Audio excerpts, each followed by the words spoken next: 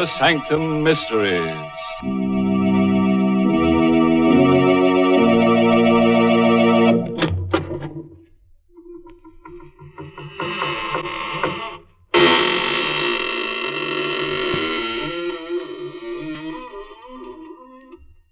Good evening. And welcome once again, friends of the Inner Sanctum. Don't hesitate, come right in. Once you get used to these grim surroundings, you'll never leave. Nobody ever does. Once you're in, you're out. This is the kind of place that grips you. The kind of place where the bars hold and no holes are barred. So come right in. Your only ticket of admission is your promise not to tell anybody about anything you may happen to hear tonight. Brett, what a coincidence meeting you here at the post office. Yeah, gotta mail a package. Yeah, so do I. Hey, our packages are identical. Yeah, that is a coincidence. Yeah. Same size, same kind of fiberboard boxes. Even the same reinforced wrapping tape. Well, I'm mailing something fragile. Oh. You should see the cushioning. Now, that's a coincidence. I'm mailing something fragile, too. 2 very rare unicorn lamps. I wrapped each one separately. Hey, it wasn't easy with those horns, let me tell you. Unicorn lamps? Yeah. I'm mailing unicorn lamps No. to a special someone in Cleveland. Cleveland? Now, that's really a coincidence. I thought Katie was going to be the only one in Cleveland with unicorn lamps. Katie? Yeah. Did you say Katie? Yeah. Talk about coincidence. Whatever your package, wherever you mail it, remember the 3 C's of good packing: appropriate container, proper cushioning, secure closure. For more information, contact your military postal service.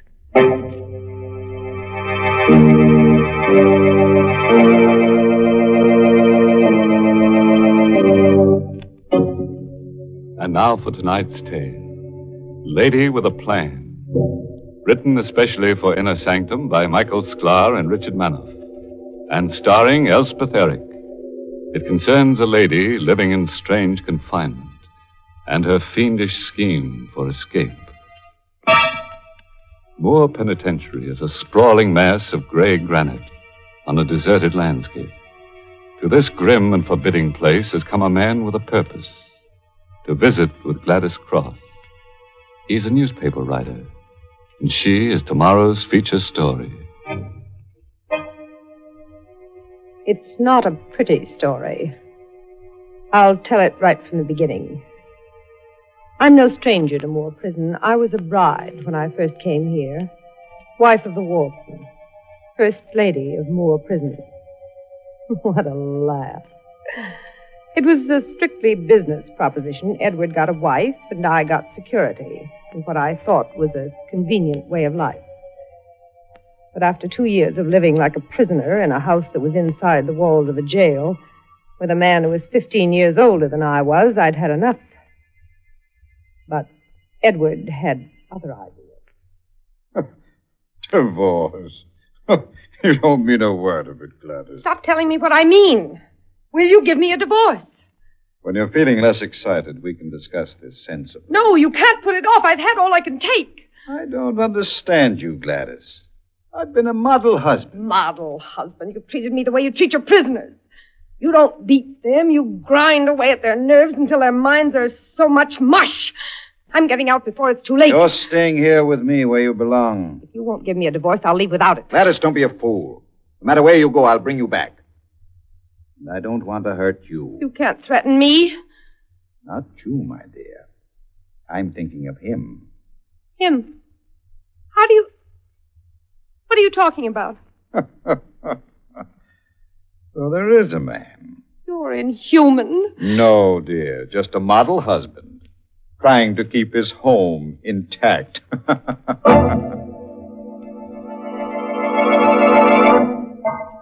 There was another man. Stephen Bromley and I are in love, drawn together by a hate for Moore Prison. Stephen was the assistant warden. I got word to him that I had to see him, to meet me that night at our secret rendezvous, a deserted side road 2 miles from the prison. When I got there in my car soon after dark, I didn't have long to wait. Stephen? Yes, Gladys. I came as fast as I could. Here, get in the car so we can talk. Something is wrong. I spoke to Edward this afternoon.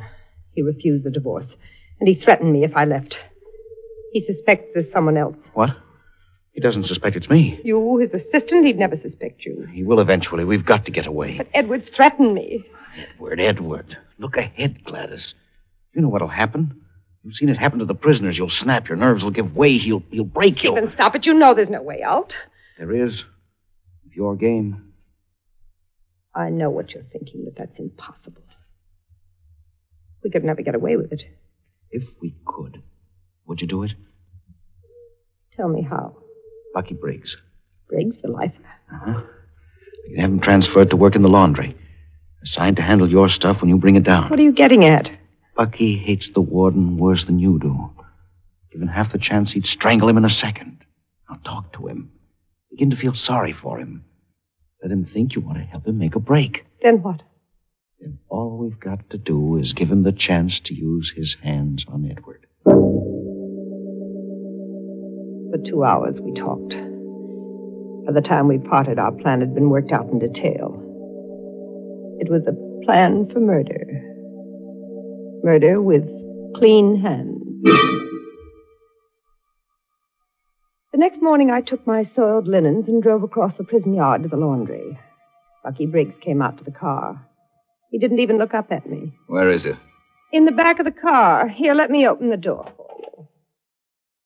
I've heard quite a bit about you, Briggs. You want to take your fresh stuff home? But I don't really believe what they say. Look, lady, the warden needles me enough. I don't have to take it from you, too, see? Well, I don't know what you mean. You want your fresh laundry, don't you? In a minute. I just want you to know that I'm interested in your case, Bucky. So's your husband. I'll get your laundry now. All right, Bucky. The seed was planted.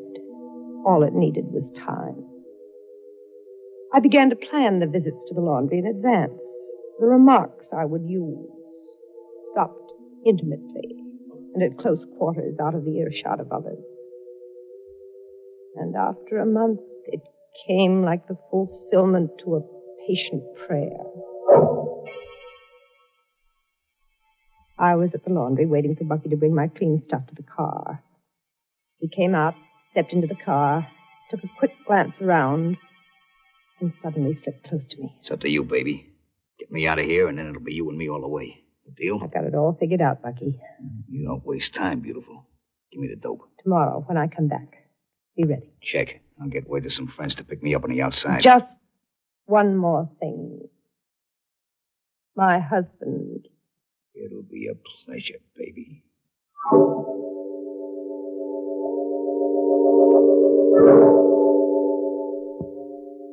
I made a final check with Stephen, and then everything was set. I was sitting in the car the next day when Bucky came out. I reached over the front seat and opened the rear door for him. Get in, Bucky. And stay down. Spot me. It's been fixed. The guard's busy on the other side. Where are we going? To the house. What about the warden? He's in town today. Stop asking so many questions. Okay, baby, this is your show. Just make it good.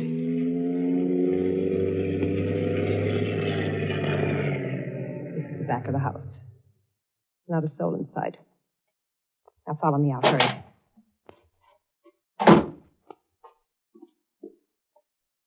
That's the cellar door. Open it, Bucky. Right.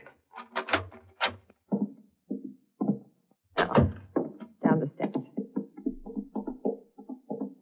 Now what? The coal bin. Hide in there. You may have a long wait. I got patience, baby. I've been waiting 2 years for this. When it's clear, I'll call you. 3 bangs on the steam pipe. I get you. That's when I take over. Our room is directly overhead on the 2nd floor. Check. All right, Bucky. Get in the bin. Hold on, baby. It's no way to say goodbye. What? I like them personal. Like this. No, not now, Bucky. No.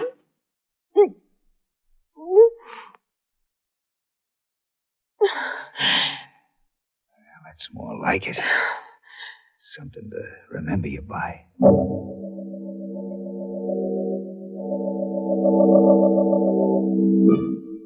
Edward returned an hour later.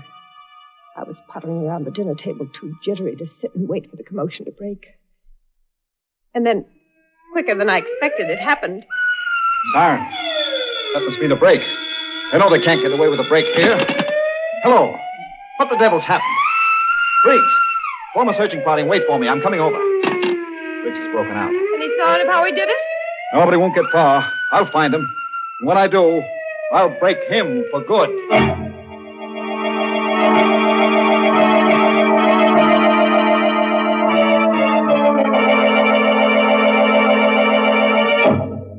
Attaboy, Warden. You show him.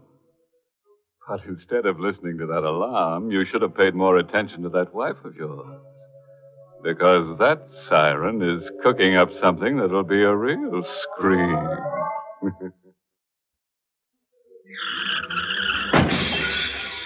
Help. Somebody, please. Help me. Most of us wouldn't think twice about answering a plea like that. We'd help save a life in an emergency, even if it were a total stranger. I'm hit. Somebody get me a medic. And if we can't depend on our buddies in time of need, who can we count on? But how do you help out when you don't know that there's an emergency? How can you meet a need you don't know about? One sure way is by giving blood to the Armed Services Blood Program, where your blood can help save someone's life. That's because the Armed Services Blood Program is the primary source of blood for military hospitals. And they need regular donations from us and our families. So contact your blood bank or the lab at your medical treatment facility. Be a lifesaver through the Armed Services Blood Program. And remember, their supply is our supply. The Roberts, They gave us a toaster. Joanne and Ed, Toaster? Mrs. Perez. Toaster. When you're looking for the perfect gift for any occasion, don't forget about U.S. savings bonds. A bond is the gift that keeps giving because it pays competitive rates when held for at least 5 years and will continue to earn interest for up to 30 years. Bill and Martha. Toaster. Oh, your Aunt Libby. Aha, toaster. Oven. Ooh, the Phillips. Toaster. U.S. savings bonds, because unlike many gifts, you can never have too many bonds. Contact your finance office for more information.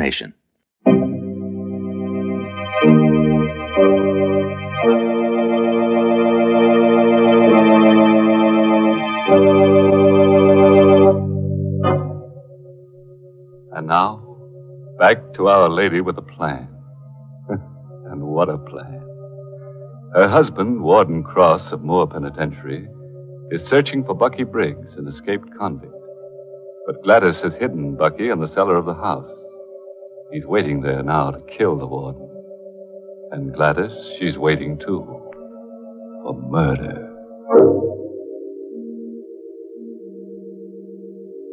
I went up to bed after Edward left and lay there tense. The sirens had stopped. For hours, there was dead quiet everywhere. Then, close to midnight, I heard the door open downstairs. It was Edward. I could tell from his footsteps that he was tired, defeated. I lay perfectly still, waiting for him to come in. Gladys, Yes? still up? Yes? Got away. Incredible. Got away. No one knows how. I didn't answer. He was a different person, harried, shaken. I watched him as he undressed. He looked suddenly older than ever, and I felt a sickening revulsion at the dejected spectacle he had become. I lay perfectly still as he slipped into bed and fell off to sleep.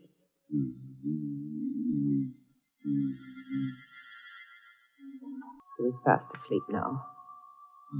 I reached down over the side of the bed for my shoe and softly tapped its heel against the steam pipe. Edward was still asleep. I lay back and waited.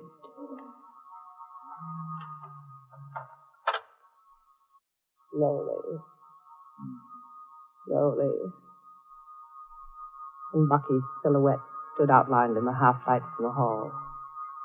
He moved quietly into the room right past me. In a moment, his big, hulking figure, looking more gorilla-like than ever, stood towering over Edward's bed. I saw his hands reach out cautiously for Edward, but just a moment too late. Who is it? Get away from me. Get away. This is the payoff, Warden. Edward was awake, and like a flash, he twisted out of Bucky's reach. I sat there paralyzed as they both crashed to the floor. Desperately, Edward tried to tear Bucky's hands from his throat, but Bucky held on tighter and tighter, digging his fingers deeper into the soft fleshiness of Edward's throat. Gladys, for heaven's sake, help. I didn't move. I didn't speak. And he understood. Gladys, you'll never get away with this. Shut him up, Bucky. Easy, baby, easy. Another squeeze of his throat.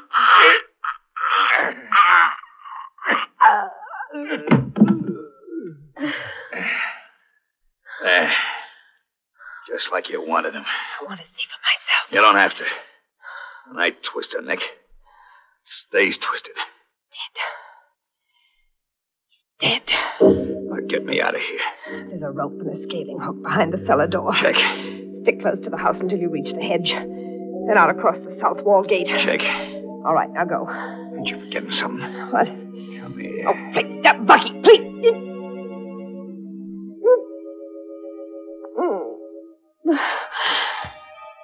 No. Gotta do this more often. I'm getting to like it. Please, go. Okay. Just one thing. Remember, give me 2 hours before you turn in the alarm. I'll be waiting for you out there. Goodbye, baby. As soon as he was gone, I glanced at my watch and followed the second hand around twice. Now I was ready. Who is this? It's Mrs. Cross. Bucky Briggs was hiding in our cellar all the time. He's killed my husband. What? Do something before it's too late. Which way to go? Toward the south wall. Nice. I put the phone down. My part was over. The rest was up to Stephen in the main tower. I waited 5 seconds, 10 seconds, 20 seconds. Then all of a sudden it came like a million shrieking demons. From the window I saw the long fingers of the searchlights pointed at the south wall. And pinned beneath the glaring lights was Bucky, frantically pulling his way up the rope. I watched as the bullets hit all around him, picking puffs of powder off the stone wall. One of them had to find its mark. Bucky shuddered, slipped, then caught himself. He was hit. He had to fall, but he didn't. Hand over hand, he started up again, higher and higher. He was hit again, but he didn't stop. And then before I could realize what had happened, he was over the top and gone.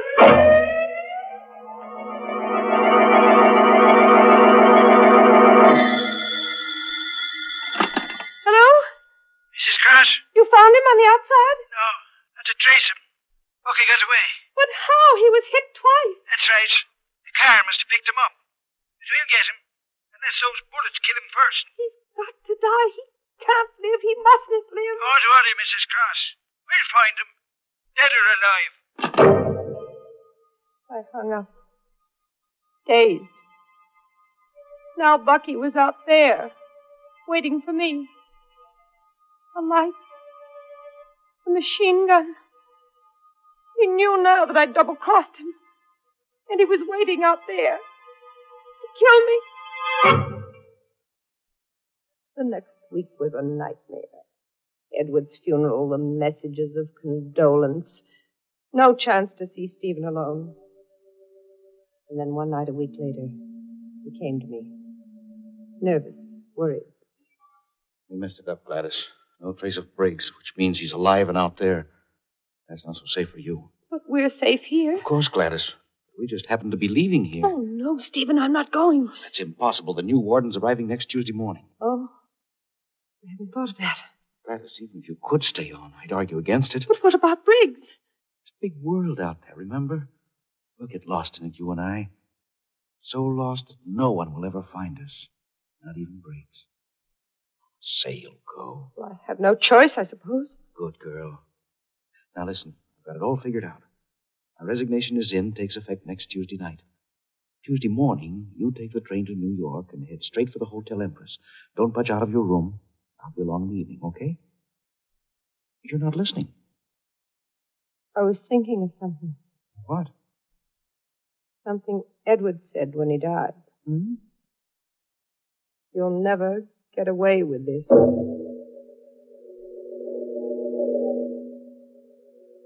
Tuesday morning, I was on the train for New York.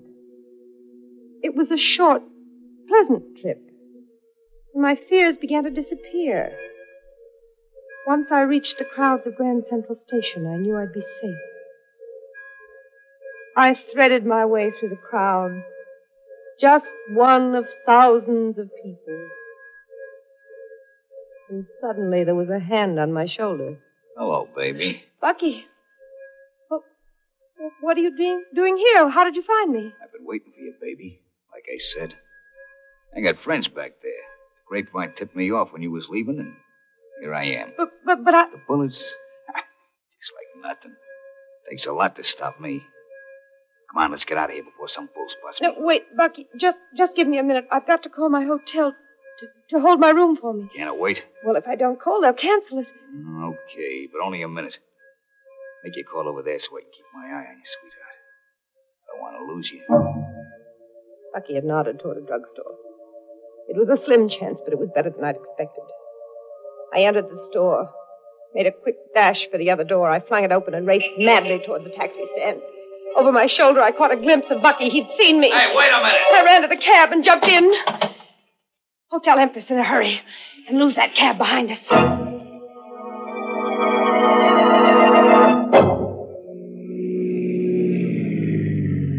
Okay, lady, this is the Empress. We shook that other cab. I headed toward the entrance.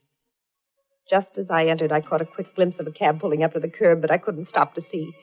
I rushed into the hotel, up to my room, and locked myself in. Before I even had time to think, the phone rang.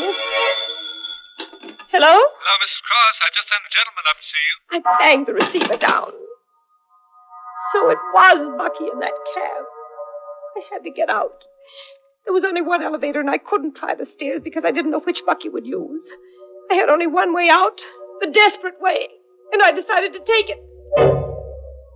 I unlocked the door. I turned off the lights, and I took a pair of scissors from my handbag and waited behind the door. I wasn't a moment too soon. Come in. I pressed against the wall behind the door and watched it open slowly. Then, leaping forward, I plunged the scissors into his back. Oh! That's me, Stephen. Stephen! You said you were coming at night. What? I left earlier to surprise you. Why didn't you phone? You hadn't arrived yet. Oh, Stephen. Stephen.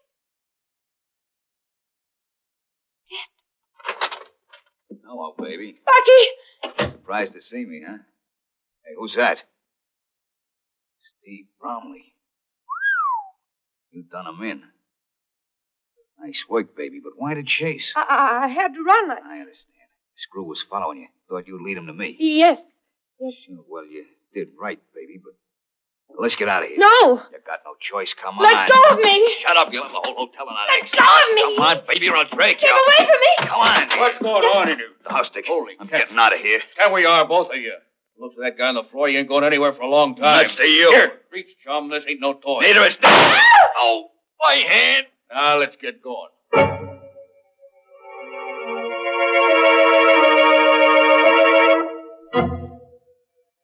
There isn't much more to tell. You were at the trial, you know the rest. I'm back at Moore Prison for good. As a real prisoner this time. And Bucky, he's got a few hours before they take him to the chair.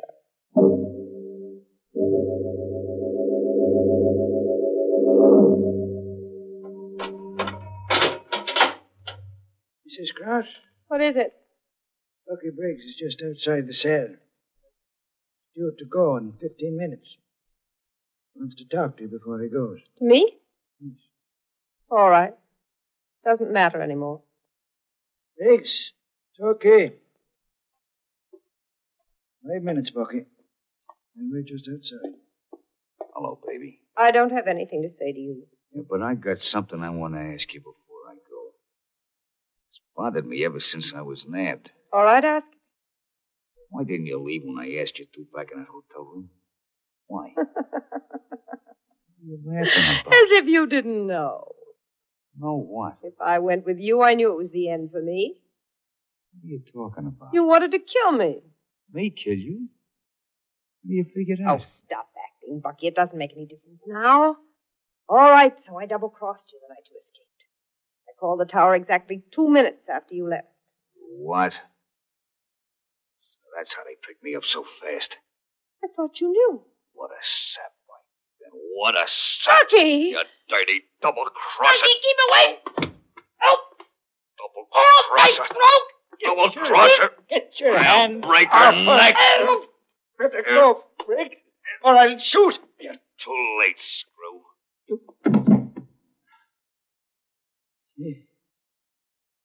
She's dead. Broke her neck. It don't make no difference now. Can't kill me twice.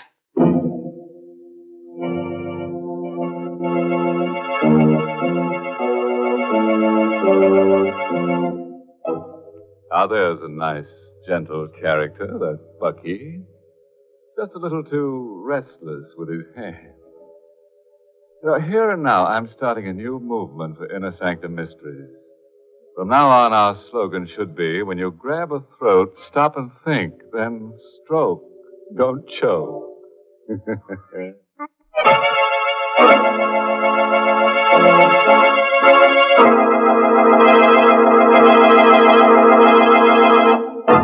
Before we say goodnight, friends, here's an epitaph for the tombstone of Gladys Cross. Here lies a good heart rent asunder by a man with a soul full of thunder. Her sweetheart named Stephen tried to help her get even. Now they all live in peace 6 feet under. Oh, by the way, this month's Inner Sanctum mystery novel is I Hate Blondes. Good night. Pleasant dreams.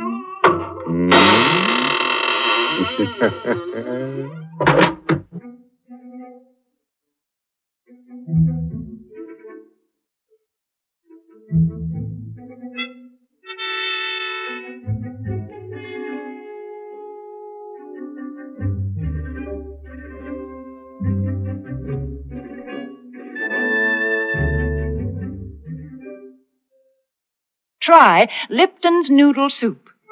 And tune in next week for another Inner Sanctum mystery. This is CBS, the Columbia Broadcasting System.